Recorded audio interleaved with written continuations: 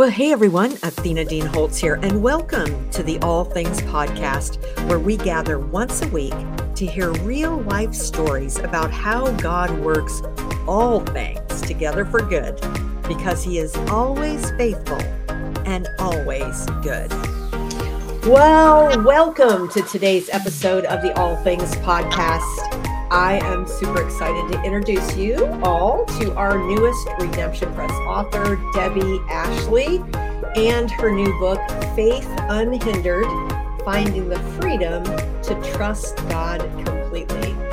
And before I jump into a conversation with her, first, let me just say, Debbie, welcome to the All Things Podcast. Thank you. I'm excited to be here. Thanks. Yes. But I want to give you a proper introduction. So let me just introduce Debbie Ashley to you. She loves to learn and to teach and ultimately lives to make a difference because so many have made a difference in her own life. A pastor's wife for over 30 years, she leans into the spiritual journey, equipping women with faith journey tools. She and her husband, Mark, have been married for 35 years. They have 2 married sons and a daughter in college. Debbie and Mark live in Northeast Ohio, where Mark serves as the lead pastor at their church. And Debbie is involved in worship ministries and women's ministries. So, Debbie, before we jump into your book, Faith Unhindered, Finding the Freedom to Trust God Completely, and I just love that title, tell us a little bit about your favorite Romans 8:28 story. We've all got lots of them, and lots of times God will take something that seems really bad and use it for good. But I just love to give our listeners a peek into how God has worked his Romans 8:28 character into your life. Yes, well, thank you, Athena. I certainly, like you said, we all have a lot of stories about God's faithfulness in Romans 8:28. The one story that comes to mind is an event that happened in our lives actually several years ago. We were on a family vacation out in California, and my 14-year-old son on that vacation began showing some signs of an illness. And they weren't serious signs, but enough that we were concerned. But as soon as we got back home, he became significantly ill to the point that we knew something needed to be taken care of. I still remember the morning I came downstairs. I couldn't find him, and I came downstairs, and he was actually lying on the floor in the living room, and he wasn't even able to get up. So that was scary. So we got him into the doctor that day, and they did some blood work and immediately came back with a diagnosis of juvenile diabetes. And, like most moms, I Googled some things. So I had a little bit of an indication that that might be a possibility.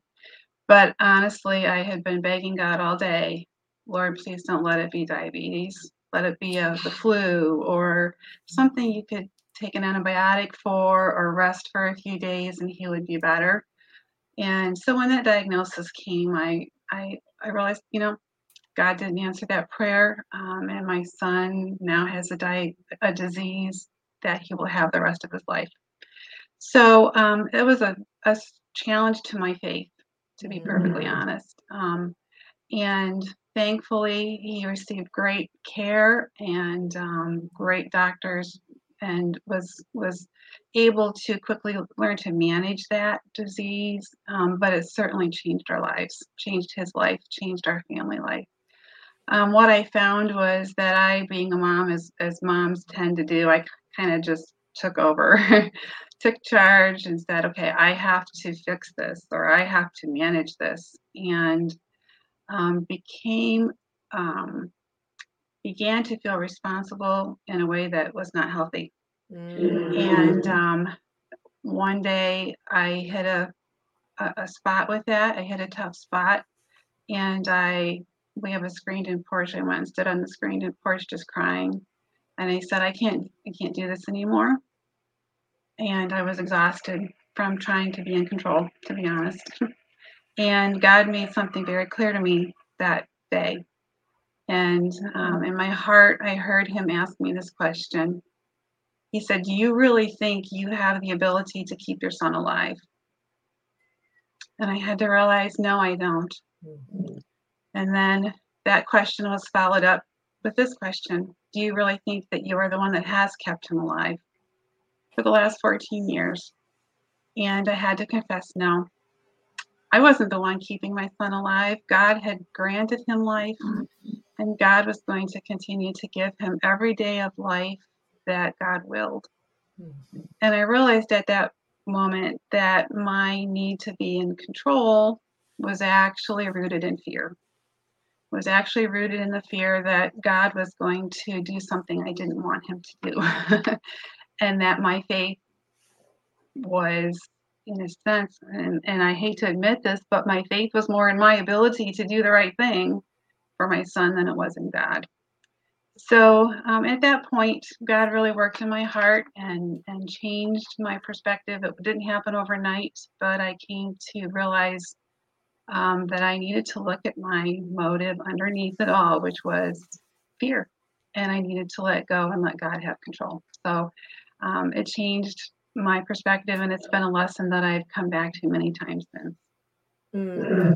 And I love how God used that situation that was probably in a lot of ways devastating for you as a mom Sure.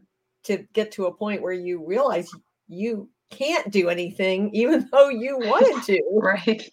and how God could use that to strengthen your relationship with him. I mean, it's so cool to see how God will take something like that and Mhm. use it for good when Yeah, we can't even imagine how he could do that. absolutely. Hmm. Hmm. So, jumping into your book now, Okay. it's often said that our greatest struggles show us the deepest parts of ourselves. Now, do you have more to embellish there on how he did that through this particular situation? Were there other situations where he started to show you those things? Sure. Absolutely. I would say that was the most vivid point where that lesson became real to me. But since that time, God has often brought me back to those same questions. Not so much about my son, but other circumstances that are out of my control. And I tend to gravitate to, what do I have to do? I'm a list girl. I'm a let's get it done girl. And so God will have to set me aside and say, wait a minute here, what's your real motive? Is your motive fear? Or is it even sometimes selfish? I want to be in charge because I want to get the results I want, and so the struggles that come along the way for me, even though they may not look like that initial struggle with fear with my son's diagnosis, it still is something God uses to sort of pull me back and say, okay, wait a minute. Let's just stop here, and we need to look at what's really going on in your heart. And so I'm thankful for that. I'm thankful that God does that with us. He says, okay, time out. Let's think about this and let's get your heart in the right place. And so that does continue for me to this day, being in ministry. There's a lot of things in ministry that can be challenging that we have no control over. The last 2 years are an example of that. And the Lord has had to remind me who's really in charge here. So I love how it's the struggles that open up a window and God can get our attention for us to see what's um, broken inside us or what's maybe a wrong perspective inside us. It's not the mountaintop, woohoo, everything's going great. No, it's those greatest struggles. And God really does use those to refine us. He sure does. Yes. Mm, And, sometimes I think that it's just our human nature. That's not the first thing we see, you know. And that's some of where even the stories of the women in the book, we tend to gravitate to analyzing the struggle itself yeah. and not what is God trying to do with this struggle. So, Debbie, your book mentions core emotions that women struggle with and how to navigate them. Which one do you resonate with the most, and how did you work through it? Well, one of the emotions that we do talk about in the book is fear. And the example from scripture is the story of Esther and how she was put in some incredibly difficult circumstances and ultimately a situation that could have cost her life. And so that experience of fear, I know I have had many times of fear, and I know it's an experience that a lot of women experience. It's an emotion a lot of women experience. Um, One thing I learned both through my own experiences and even in studying this story of Esther is it's a statement that has helped me. It says, "We do not suddenly become brave at the moment we most need it. We become brave when we choose to face daily challenges with right choices." And my tendency it would be to say, "Oh, in that big moment or at this crisis, I'm going to step up and I'm going to be who God wants me to be or do what God wants me to do." But if we haven't made those choices along the way, our hearts aren't ready to make that choice in the moments where it's really critical. And I think Esther shows us that because Esther made some difficult but right choices all along the way. And then when it came time for her to make this life or death decision, she was able to do the right thing. And so that has helped me work through that. And my prayer is that, those lessons from Esther, specifically on fear, would be encouraging to other women who deal with that emotion.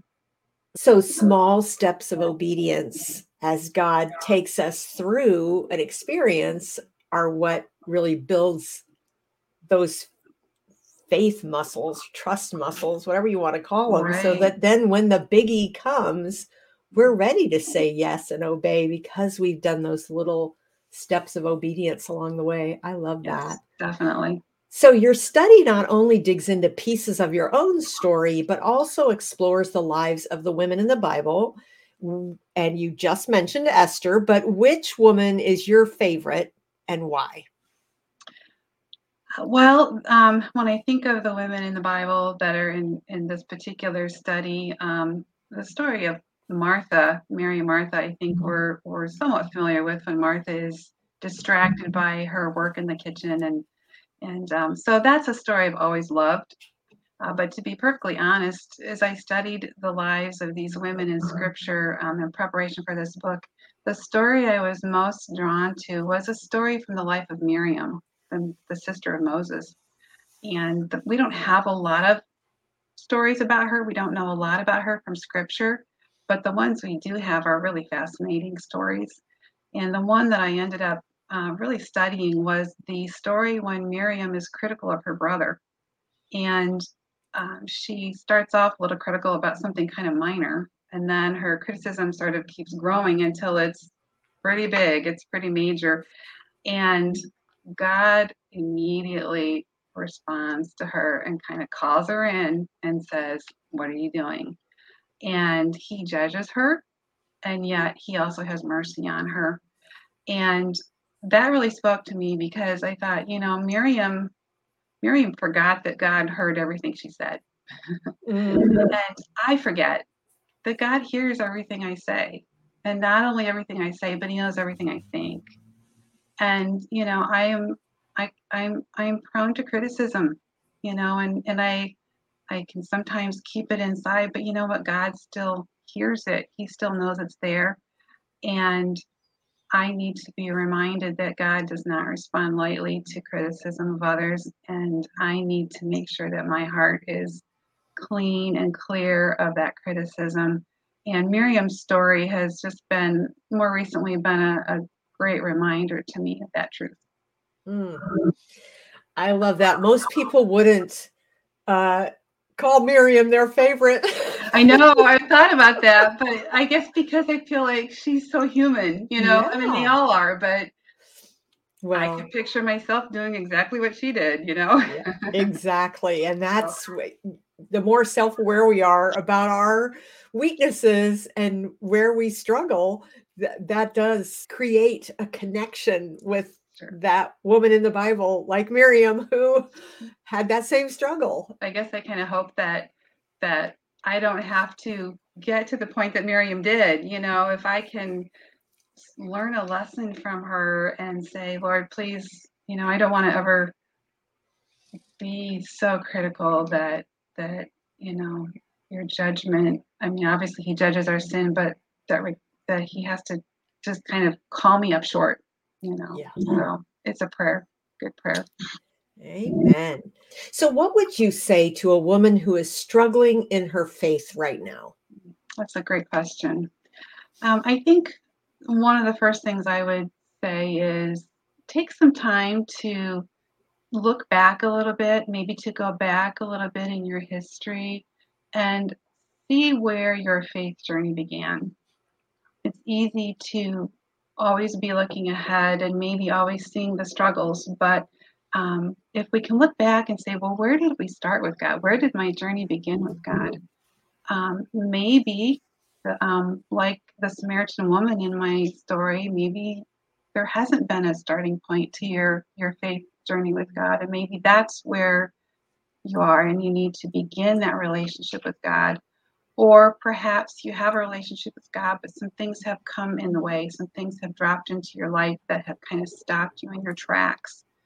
And these stories from Scripture can help us relate to other women who had those very, very kinds of things happen. And I would encourage you, a woman who's struggling in faith, to look at where her journey began in faith with God, where she is right now, and if there are hindrances, to ask God to reveal that and to give you the tools to be able to get past those hindrances, to remove them and move forward. No matter where we find ourselves on our faith journey, God will meet us there. There's no place on our faith journey that we're too far away from God if we're willing to ask Him for help. And so I guess I would just kind of sum that up by saying it's never too late. It's never too late, whether to start a journey of faith with God or whether to renew and restart your journey of faith with God from where you stopped before. So one last question. What is your ultimate goal for women who complete this Bible study? What are some ways they can act on their unhindered faith? Sure. I would say two goals. I think my first one is to, in this Bible study, to make the scriptures accessible to all women. And in that sense, because of I've had some retold stories of women in this book, that whether a person knows a lot about the Bible or maybe they are new to the scriptures, by having the retold stories in there, it sort of gives everybody, each woman, a common starting point to enter this Bible study. And so I would hope that there would be easy connections to the content of the scriptures through this study, even for someone who maybe it's not as familiar to them. My second goal then would also be that because the Bible study questions are in there, but there's also some journal prompts and a prayer prompt that I'm hoping, my goal would be that each woman can personally respond to where she is in her journey with God. We're all at a different place in our walk with faith, and I hope that this is a tool. I hope it's a tool that will make it possible for each woman, no matter where she is, to say, I know what to do next. Not because of something that I wrote, but because of God's word and because of the truths of God's word, that she can come away from there and say, I know this is where I'm at, and I know I want to move farther, and because of God's word and God's faithfulness, I can take that next step. So that would be my ultimate goal. Amen. So if we have some gals listening today who want to maybe connect with you on social media or online, what's the best place for them to find you? I would say the best place probably would be, I am very open to Facebook messages. You can go to my author page, which is Deb M. Ashley on Facebook. I do have a website also that, you can send me a message through that website. It's also debmashley.com. And I'm just trying to think here. I'm also on Instagram if that's their favorite means of communication. And again, it's Deb M. Ashley. So any of those are great. I would love to hear and interact with anybody. If I could be of help, that would be one of my greatest joys. Amen. Well, it's been a delight to have you on today. Thank you so much for being with us on the All Things podcast, and just God bless your ministry as God continues to use you in helping women learn to really trust God. Well, thank you, Athena. I really appreciate the opportunity to talk with you and share these things today. Thank you. Amen. Well, thanks so much for joining us today for the All Things podcast, brought to you by Romans 828 Bookstore and Redemption Press. If today's episode encouraged you, we would love to have you share it with your friends on social media and maybe even leave a review on Apple. That will help the algorithms get us up higher to the top when people are searching for podcasts that can bring them hope and encouragement. So thanks again for joining us today, and I look forward to seeing you again next week. Bye for now.